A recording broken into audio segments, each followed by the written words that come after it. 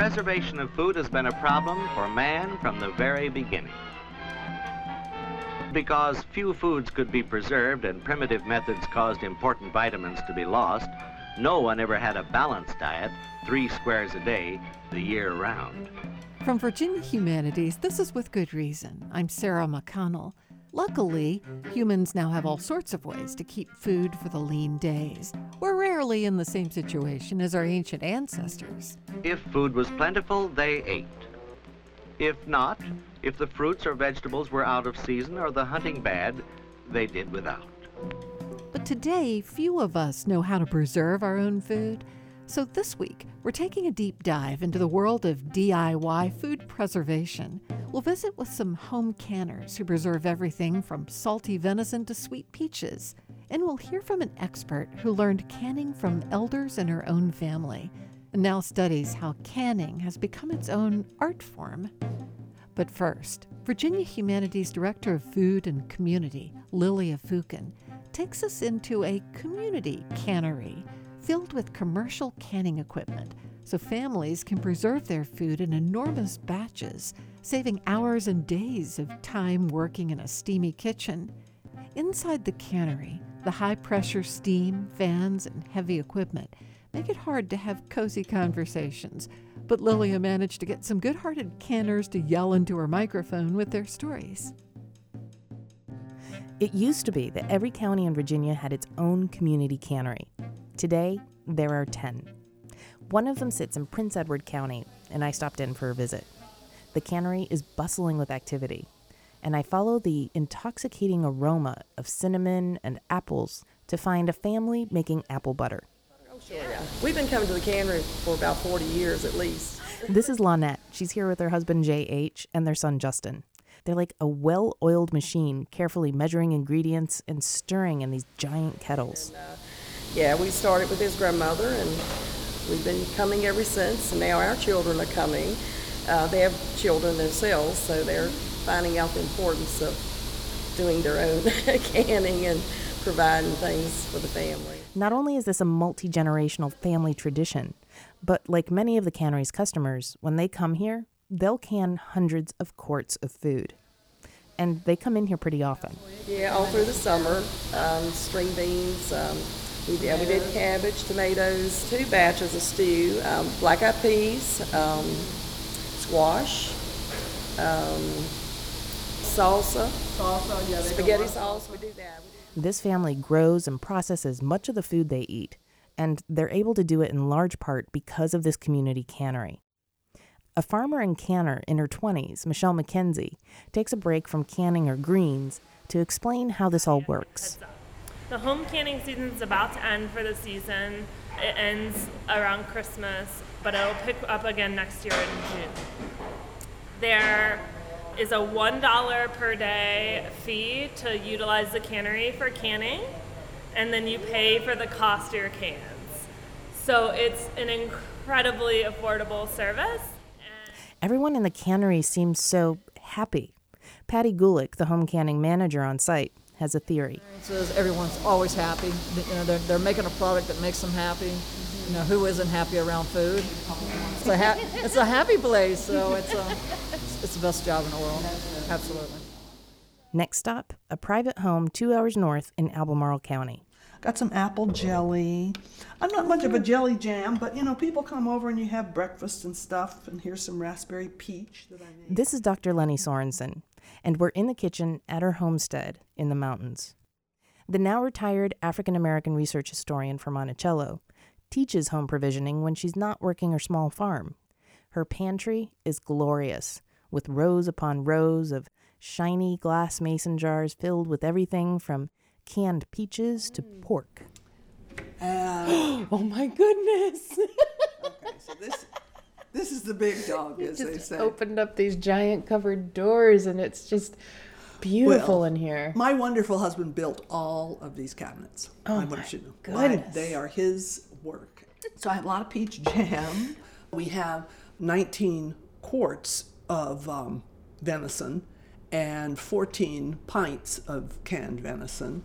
And then there's lard and chicken fat, and then venison stock Canned pork, again, great for enchiladas and tacos and stew. There's some beef, again, for, like cottage pie or tacos. Or you can tell, we eat a lot of tacos. I love tacos. I mean, that's a wonderful way to put food together. With new materials and new technologies, the world of canning is evolving. And this is a good thing, Sorensen says. People haven't been canning that long, so we are still making tradition. We're going to be working on a food tradition instead of just kind of, well, that's how they did it 80 years ago. But one thing remains the same, and that's the feeling folks get when they're putting up their own food. When I grow it, raise it, butcher it, it feels, and this is totally subjective, it feels like free food. I know that I had to buy the seeds. I know I had to buy the hog feed. I know I had to buy the equipment and the cans and the jars and all the stuff. I know that. But it feels like free food. And that, because I was really poor as a kid and went through some periods of being very, very hungry, is still a gas to me. It still feels like free food.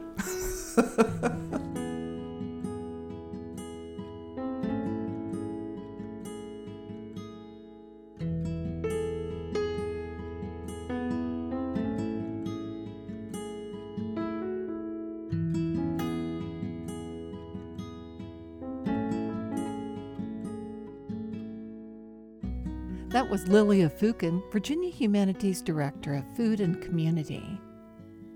Now we're getting out of the kitchen and into the archive. Danielle Christensen is a professor of religion and culture at Virginia Tech. Her expertise is folklore, and she's been examining the history and culture of home canning.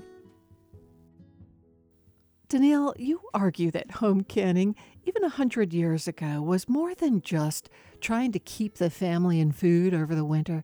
People took pride in it, loved it, had artistry about it. Yeah, I think, canning is it's been a really important part of the economics of families over the years, but there's always been a component of performance, display, of beauty in terms of taste and in terms of the visual presentation of jars of really beautiful bottled fruits and vegetables on shelves. People have, for years, actually sort of taken people down into their basements to display these things to their friends and their neighbors. And so it's never just been about the food that you can eat when you don't have anything else. Did you or your mother or grandmother have such a pantry? So I grew up in Central Ohio and in suburban Central Ohio, but our family had a food storage room in the basement, sort of a closet that we would keep stocked with things like bottled applesauce and peaches and tomatoes, some, fruit leather that we would make and I would take to school, and all my friends would think that is crazy. What are you eating? And we would also, my father's mother, my grandma Christensen, would, when they would come to visit us from Utah, they would bring a car full of different kinds of things that Grandma and Grandpa had canned, grown in the garden and canned. And by canning, we mean jars. Usually, in the United States, when people talk about canning or home canning in particular, they mean bottled foods.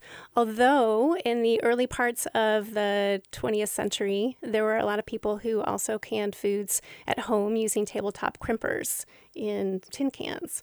But glass has always been, it lends itself to the kind of display that people are interested in with canning. A lot of people will just create 2 or 3 jars that are specially made for the fair or, for presenting as gifts. It's so interesting you mentioned the fair. People would can and win prizes at the fair, or enter to win, right? Exactly, yeah, all over the country in, small town fairs, county fairs, state fairs. There were girls involved in canning clubs at the turn of the century in which they would be able to go to national conferences to show off their wares, to earn money. So I think if I saw a bunch of jars filled with canned food, so to speak, I wouldn't know one from the other. But do you think your practiced eye would say, oh, that is great? Yes. Even visually. So you can tell if people have packed them at the correct ripeness, right? If they're falling apart, sort of fuzzy along the edges, they're probably too ripe when they were packed.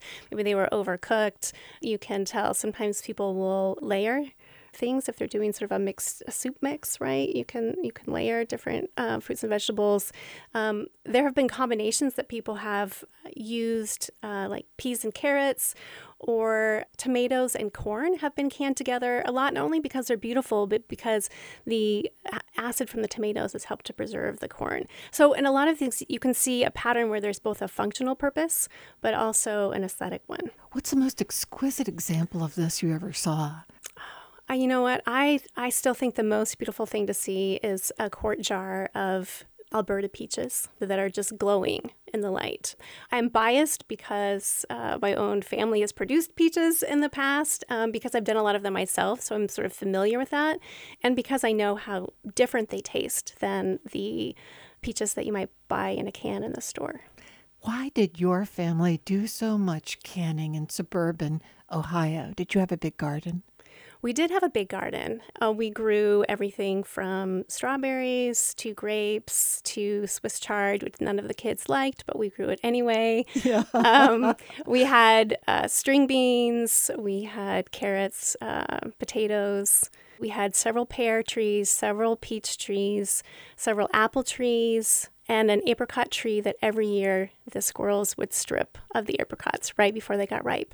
But my parents grew up in the West, and so apricots for them were sort of the taste of summer, and so we tried to grow one in Ohio. Isn't it funny that we've gone from a culture where we loved and depended on this kind of canned food to people that just don't get it?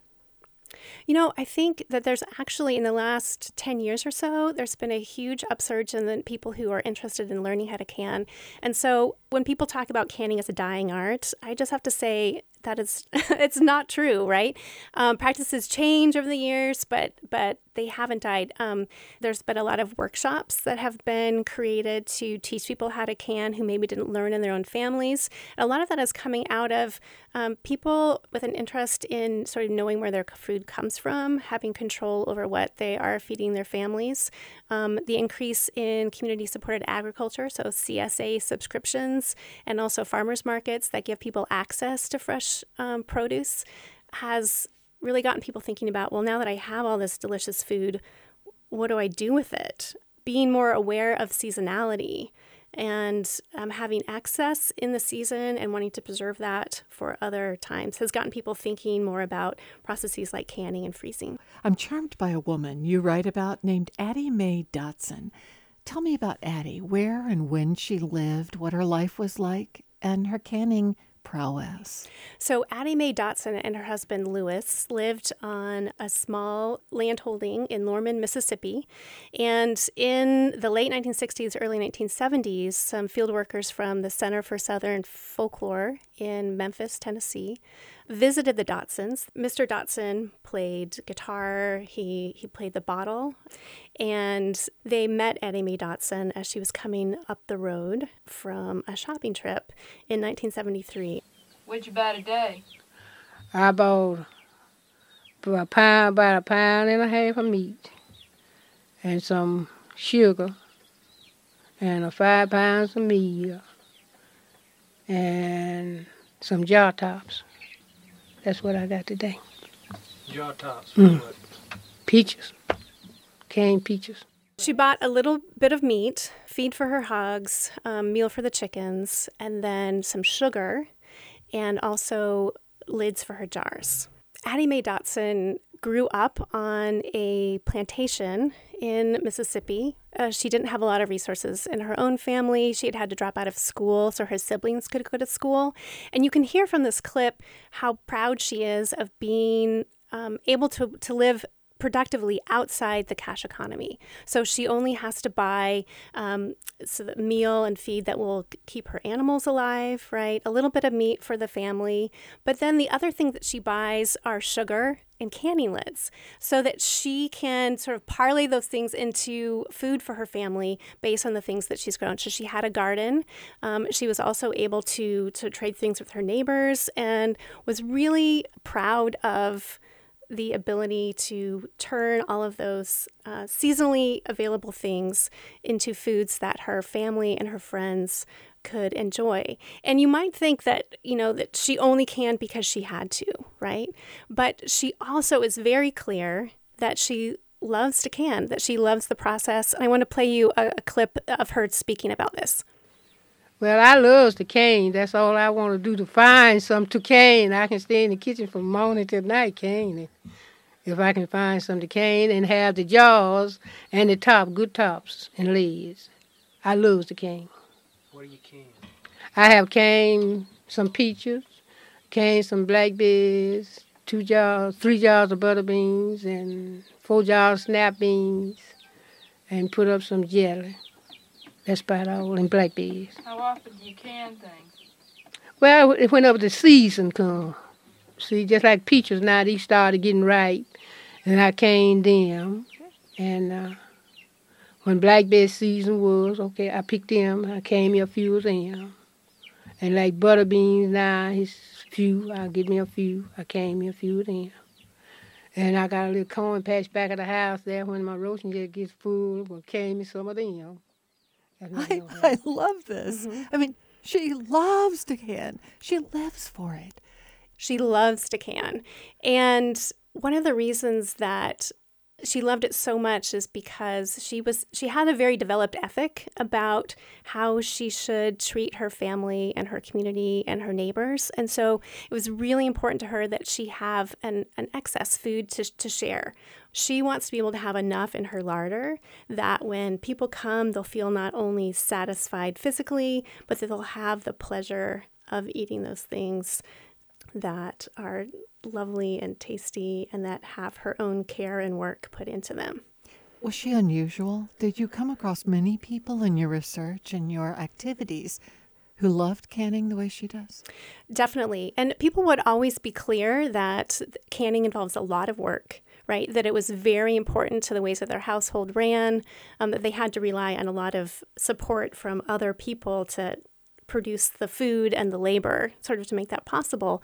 But so many of them were just pleased with that sense of security that come what may, they had the skills and the resources that would allow them to deal with those circumstances in a way that brought joy into their lives. When did canning begin?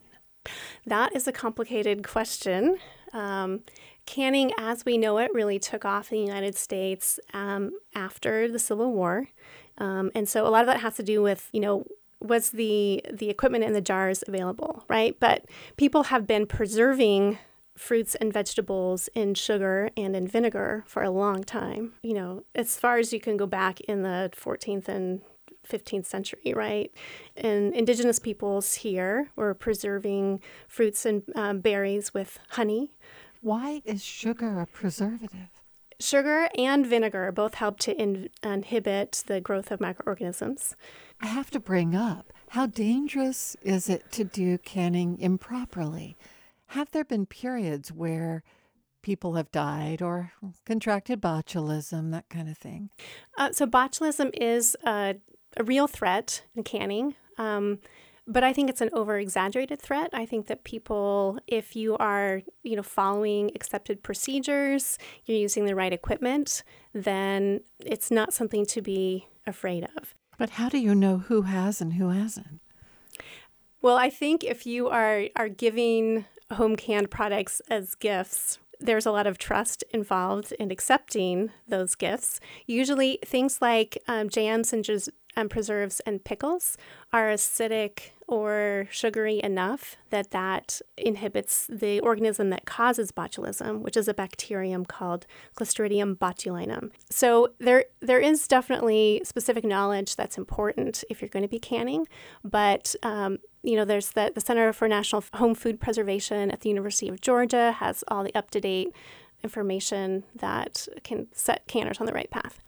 When you started looking into this seriously, you found so many wonderful recipes and surprising recipes. Tell me about, for instance, all the recipes for mango canning. So if you might think if you see a recipe for mango pickles that people are pickling the kinds of mangoes that are, yellow and delicious that you might get imported from Mexico. In fact, recipes for mango pickles go all the way back at least until the late 1600s. They grow out of British imperialism and experience in India, but people who are trying to replicate these mango pickles that often that were stuffed with peppers and other kinds of spices and then put in vinegar, right? They were trying to replicate these and used all kinds of other kinds of fruits, melons, green tomatoes, green peppers, peaches. And what you do is you take out a part of the fruit so that you're able to scoop out the inside. Then you stuff it with spices like ginger and cayenne and turmeric and mustard, and also maybe some chopped peach or some chopped melon, right? You stuff it in there. Before that, you've sort of brined the melon or the peach for a while. You stuff it with these spices, and then sometimes they would actually sew the piece back in, or you could sort of take twine and wrap it up like it was a present, right? And then you pickle it in a spicy vinegar, and then eat them with meats or other kinds of things. And you can find these all throughout 18th and 19th century cookbooks in the United States and elsewhere. And in fact, when I was going to graduate school in Indiana, people of a certain generation would refer to bell peppers as mangoes, right? Even when they weren't sort of pickled. So you can see the reverberations of this recipe of British intervention in India rippling out through the British Isles and the United States. You also came across canned sausages. That fascinates me. I did, and that used to be a really, really common recipe throughout the United States. And it grows out of home hog production and killing. So when hogs were butchered, people would spend all day in the kitchen, and part of that work would be grinding up the meat, seasoning it, and then they would form it into balls or into patties and fry it up part way, probably 3/4 of the way done, and then pack it into jars and pour the hot lard over the jars. You can see in the 1920s, a number of canning manuals in the United States include this recipe in the manual. So when you took the sausage out of these jars, you would fry it up again, and they said it tasted so much fresher than sausage that had been cured. But something that shows up in these interviews is that you can't do it this way anymore because the weather has gotten too unpredictable, the winters aren't cold enough, or that winters are so variable that you can't count on the weather, and these are particularly in Appalachian interviews that I've been looking at, but you can't count on winters to be cold enough to preserve this food without it going rancid. What's another recipe that delights you? A recipe from my own family that people think is a little bit strange is carrot pudding. And this is something that my grandmother used to make. It's a steamed pudding. Especially a cake, so more in the tradition of a plum pudding. Her grandparents were English, and she created this. Well, she didn't create this recipe, but it was one that was actually circulating in the 1930s as sort of a thrift recipe as well. It's got shredded carrots, shredded potatoes, it's got raisins, and then spices, cinnamon, cloves, nutmeg, right? It's steamed in the jar. Then it's pressure canned because it is a low acid food. And then if you can get it out of the jar afterward, you put a sort of a citrus cream sauce on it.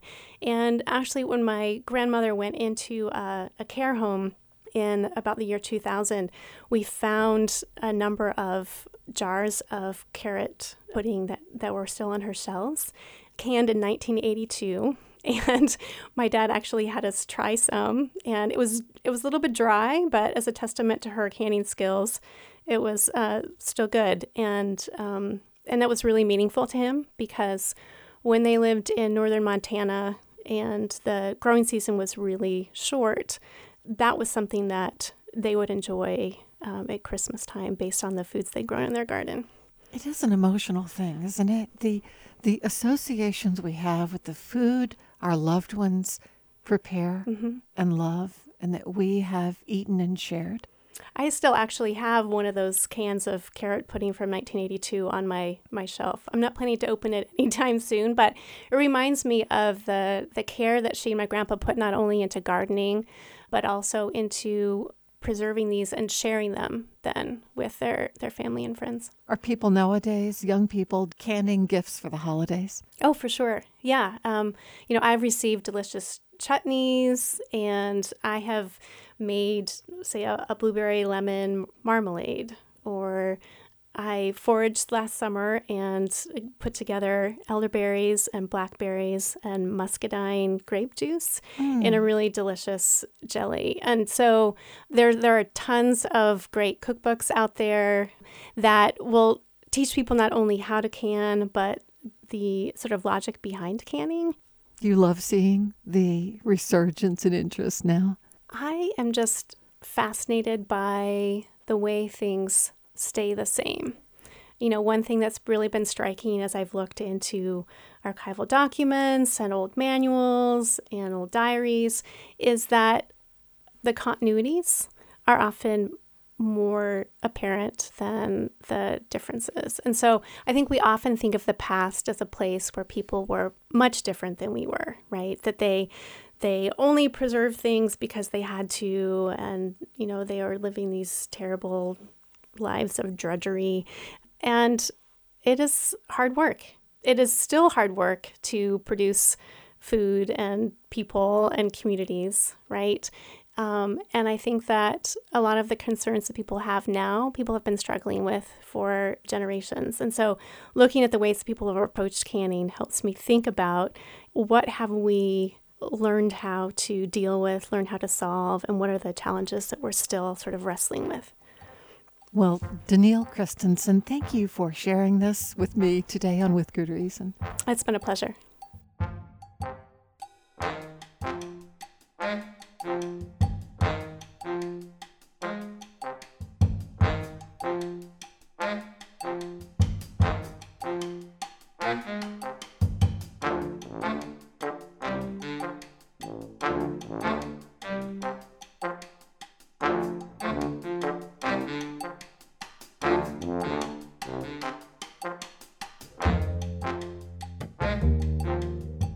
Danielle Christensen is a professor of religion and culture at Virginia Tech.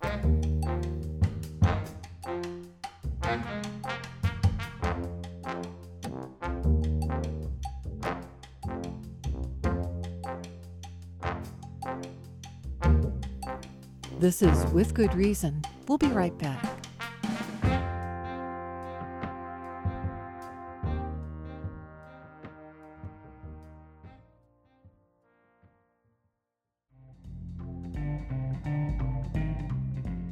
Welcome back to With Good Reason from Virginia Humanities.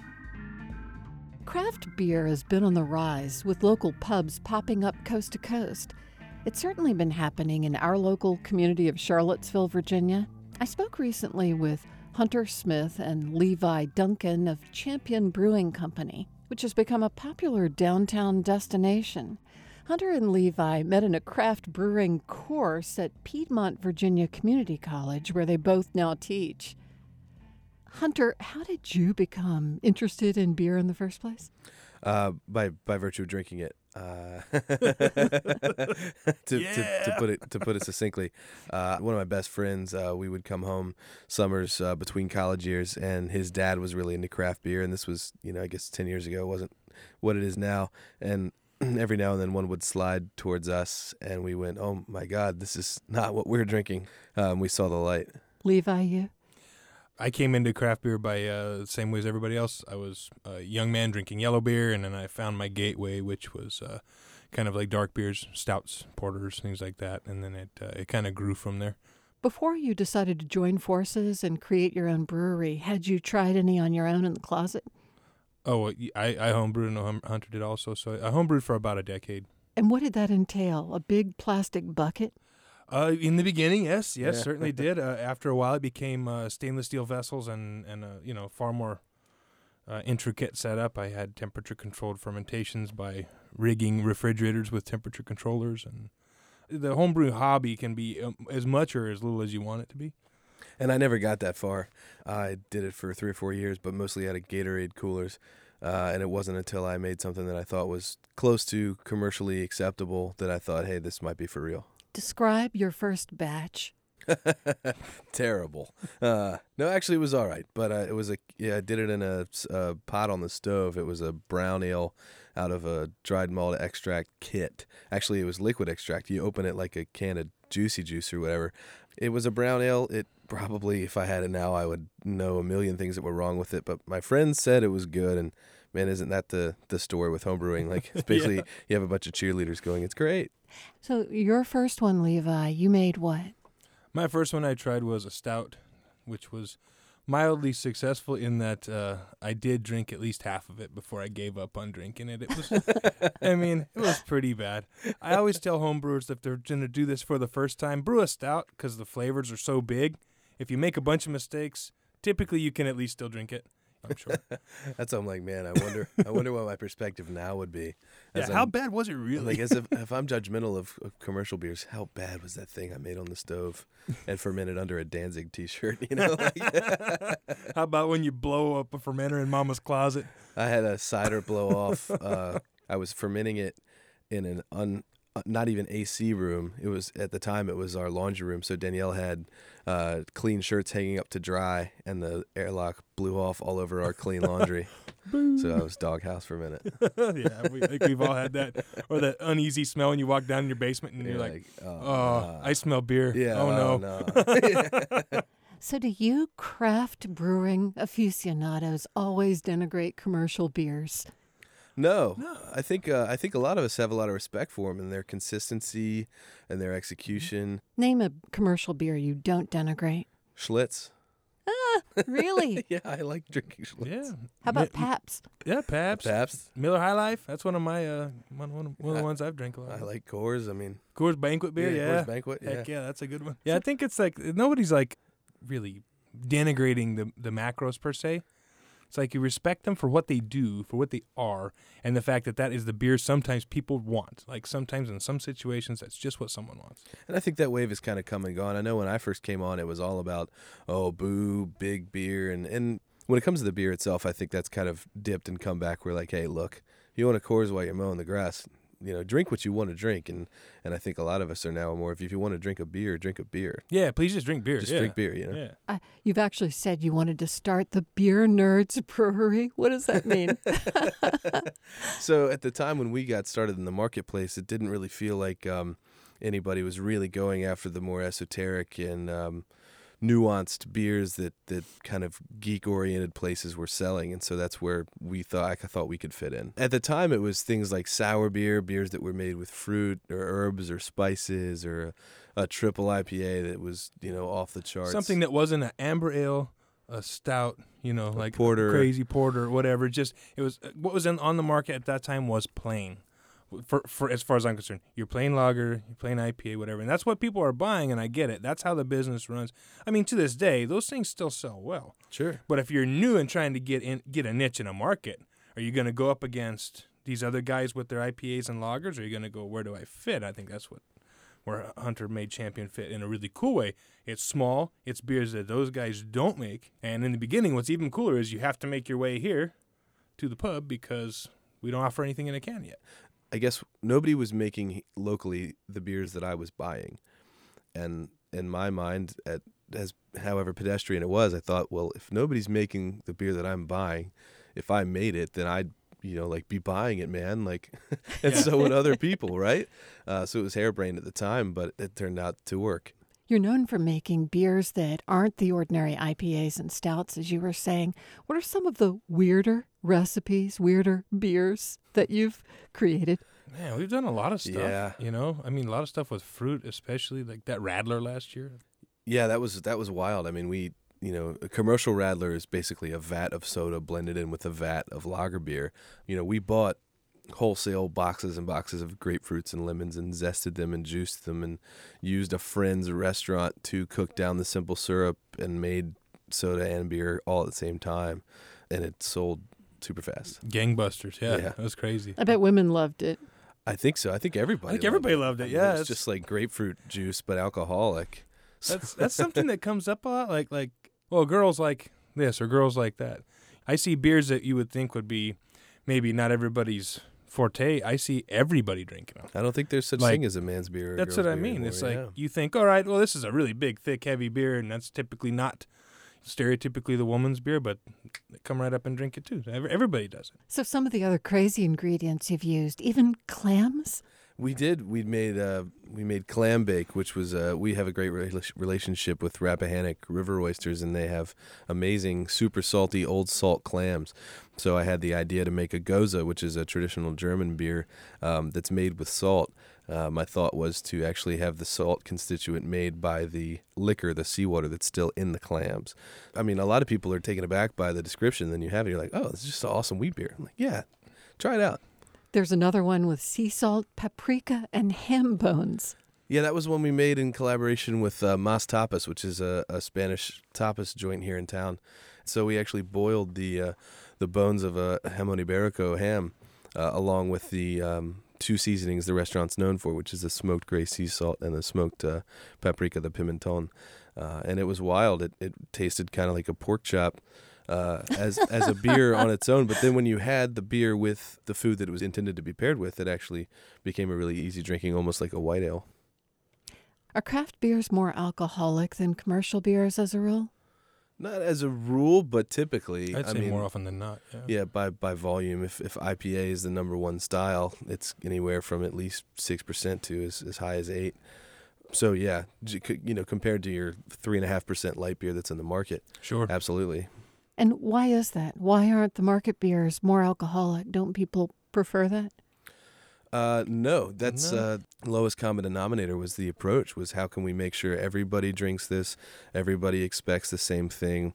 And then the light beer thing came out of the diet fad of the 80s, where everything had to be diet this, diet that. And so without calling it Diet Miller, it became Miller Lite. Absolutely. So, unfortunately for folks like Levi and myself, the higher alcohol beers are your higher calorie beers. Gonna have to cut my calories elsewhere. Yeah. Time for shower beer. Shower as in take a bath? Yeah. Like beer you have in the shower. Shower beer is a popular euphemism for a beer you take in the shower, because at least for me, I know for Levi, we both have young kids, and either you have time for a shower or you have time for a beer. So you have time for a shower. That's beer. for sure. A lot of times, like if you're going to go out tonight, right, and you come home and you're going to get cleaned up and ready or whatever, you grab a beer on the way in from the in the kitchen and get your shower and drink a beer while you're getting ready. When you were getting into brewing, what did you notice about the culture of beer in breweries in other parts of the country? Super popular on the West Coast. The proliferation of breweries is all over the place. They're, down the street there's one, and here's another one, and they've got this awesome culture that we're just now starting to scratch. Just breweries on every block with a rotating food truck or band or DJ every weekend. And I was just blown away by trips particularly to San Francisco and Denver, where it's just happening. It's part of the inherent culture, and here we're just getting on board with it. All movements start in California, right? Not all, no, certainly not. But some do. Well, some of them, a lot of them ended there, but I think, but the idea of, man, this guy makes the beer down the street, and I see him and his wife walking the dog in the neighborhood. It's the same way you buy bread from your local baker. You bank locally, you eat locally, and so that was a huge part of it. Is this Guinness has been on a freight container, or this was brewed 2 weeks ago. Tough call. There's a nationalism aspect to it too. I mean, you want beer that's brewed in America, and so I do. Yeah. A lot of commercial beers are, but I know a lot of people that were on the fringe who were drinking import beers because they really like the taste or whatever it is. It's the nuance of drinking import beers. Maybe they're more flavorful or cooler, or they have a more interesting story. It's a step.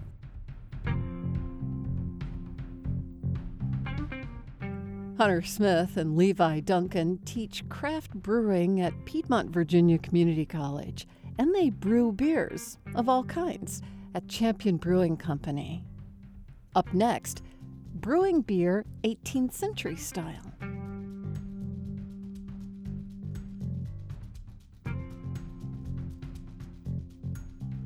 These days, students at William and Mary go off campus to drink, but in the colonial era, the college brew pub took care of their beer needs. With Good Reason producer Lilia Fukin reports. This is Chowning's Tavern, an authentic 18th century alehouse just a half-mile down the road from the College of William and Mary, a college that, in those days, preferred that the students drank beer on campus. The students there actually are not supposed to be going to taverns like this one. That's Frank Clark, the Master of Historic Foodways at Colonial Williamsburg, and he says that colleges had to have their own brew houses. One of the reasons why they build brew houses at schools like William and Mary is that we don't want the kids out in town and taverns with everybody else. Bad influence on these young scholars. Students who drank in town were likely to get too drunk, says Susan Kern, the executive director of the historic campus at William and Mary. So, and there are college accounts of the boys getting out of hand, and there are accounts of boys being brought before the schoolmasters because they are drunk in town after curfew. Students went to town taverns because there they could drink hard liquor.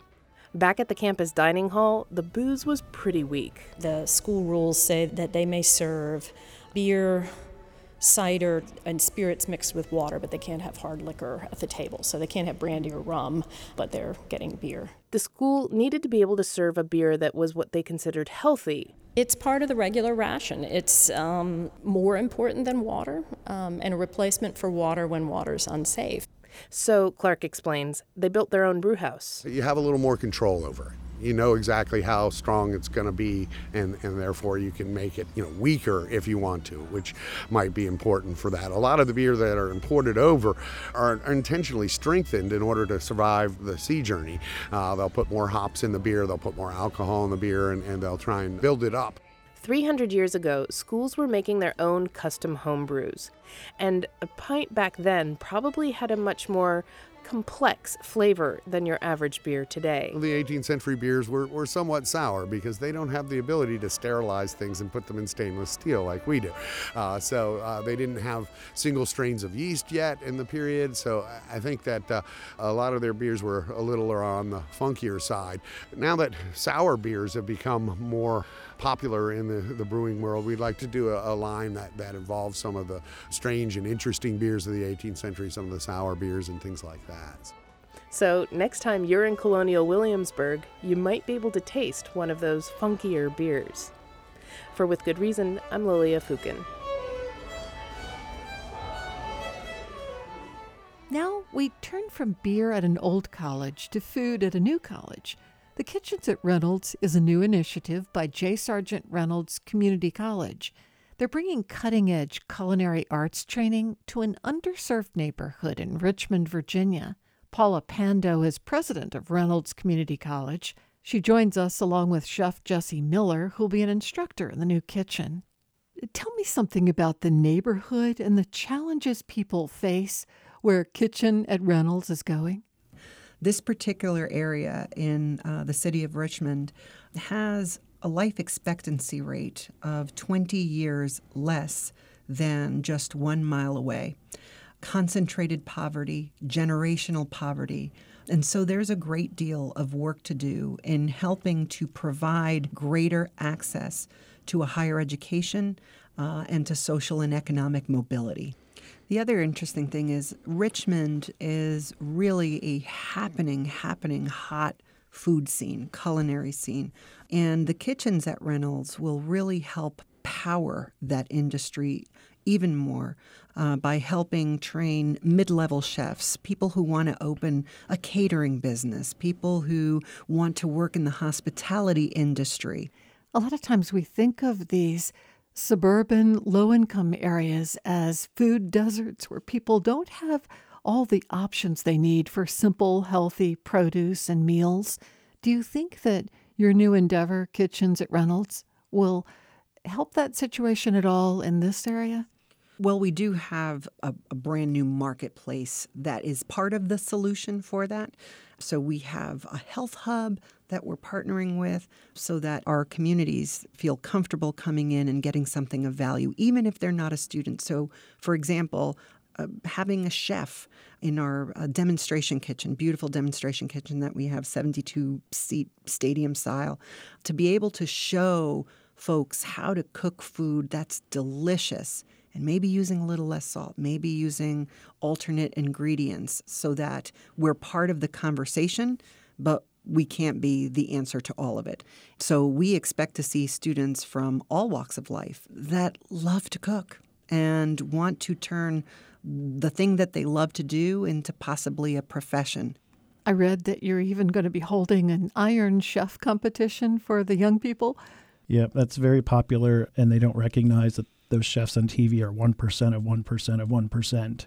And so we're trying to teach them how to sustain their careers with growing them, but that there's a lot of staple practices that we can teach and help assist them to start making those dreams come true. Do you partner with the restaurant industry to sort of create a job market that serves the food habits and tastes of this younger crowd? I'm not sure if it's which comes first. Did this new young crowd arrive and kind of the demand for occurred, or this culinary scene emerged and young people decided they wanted to move to Richmond or the region? When I came in 2009 to Richmond, you didn't really talk about the food. There was a few select restaurants that were really good, and then there was a bunch that were good, and then there's everybody else like every other city or town.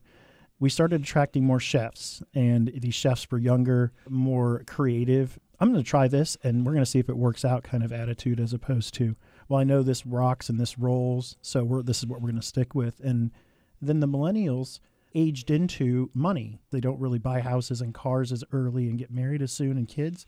So they have expendable income where they are enjoying time with their life, with their friends, their families. Why do you have to leave Richmond to go find a really nice high-quality restaurant or a steak or some Southern fusion sushi dish with, frog? Richmond is a big, big college town with Virginia Commonwealth University and the University of Richmond and Reynolds Community College Virginia Union University and Virginia State. I mean, it is a college region that brings people from all over the country, really. And so the tastes, when I moved here from New Jersey, I thought that I would have to say goodbye to my favorite cuisine, which is Indian. It's my favorite food, always has been. And to find this vibrant Indian community here in Richmond, and that community is reflected in the restaurant scene. It's just a really amazing place where people from all over the country have decided that Richmond is the place to be. You're teaching culinary skills to a generation that is a generation or two away from the farmers that once grew and processed all this. We actually talk about that in class, being 2 generations plus now removed from when growing food was the only way that you had food, and trading and bartering, and students don't understand that, so we have to explain to them how that worked. And then when we bring in whole plants or whole products as opposed to the leaves of something so that they can see how it actually grows. One of the great things about the design of the kitchens is that you can see everything that's going on from the outside. So pedestrian traffic, people driving by, they'll be able to see through clear glass our students at work. There's no mystery about who's in there, what's going on. They'll be able to see people who look like them, people who might be from their neighborhood, people in chef coats preparing and doing what they love. I mean, we're this big modern building coming out of the ground in an area that's very kind of historic. The homes are quite historic looking.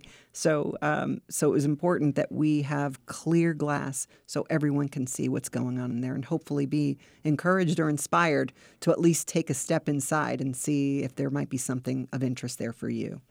When I first came on board at the college, I shared how wonderful it is that through the kitchens at Reynolds, we'll be able to help power this thriving economy that is the food economy of Richmond. But my bigger interest was that the people who power this industry will also be able to afford to eat out every once in a while. I recall, I mean, he's a celebrity, but more than celebrity, celebrated chef Eric Ripert, who has Le Bernardin in New York, a very high-end, famous French restaurant. And he doesn't care where you came from. You might have your master's degree from Johnson & Wales, but you work the entire line. You must work the line. Those who are prepared get through that line far more quickly than someone who's never had any formal instruction. So we expect that students will have to learn all aspects of the business before getting up to those higher posts, but by preparing them well, they'll be able to move up far more quickly than someone who's had no formal education. Have Richmond restaurant owners and managers been salivating over the kinds of kids you're going to be turning out each year? Yes. We are producing more faster. A lot of our students today don't have any industry experience, so we're able to get them into places sooner. And the businesses are looking for entry-level, not just mid-level associates, people that are ready to learn how to do prep and mise en place, which is to get everything in its place to make sure you can be as successful and as efficient as you can in a dish. We have lots of businesses calling. They want to come on campus. They're hiring our students. And for me, it doesn't matter if you graduate culinary. My goal is to get you in whatever program it's supposed to be. And culinary was a gateway to get you to school. Fine. We're going to get you where you want to go so you can improve your life, which is why you came to school in the first place.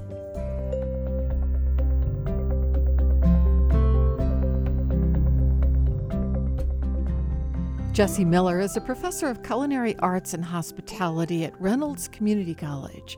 Paula Pando is president of the college. Their new program to bring culinary arts to the East End of Richmond is called The Kitchens at Reynolds. Major support for With Good Reason is provided by the law firm of McGuire Woods and by the University of Virginia Health System, pioneering treatments to save lives and preserve brain function for stroke patients. UVAHealth.com. With Good Reason is produced in Charlottesville by Virginia Humanities. Our production team is Allison Quantz, Cass Adair, and Matt Dara.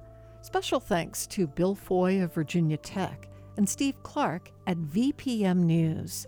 And here we always say Jeannie Palin handles listener services. But I have to tell you, this is the last time I can say that.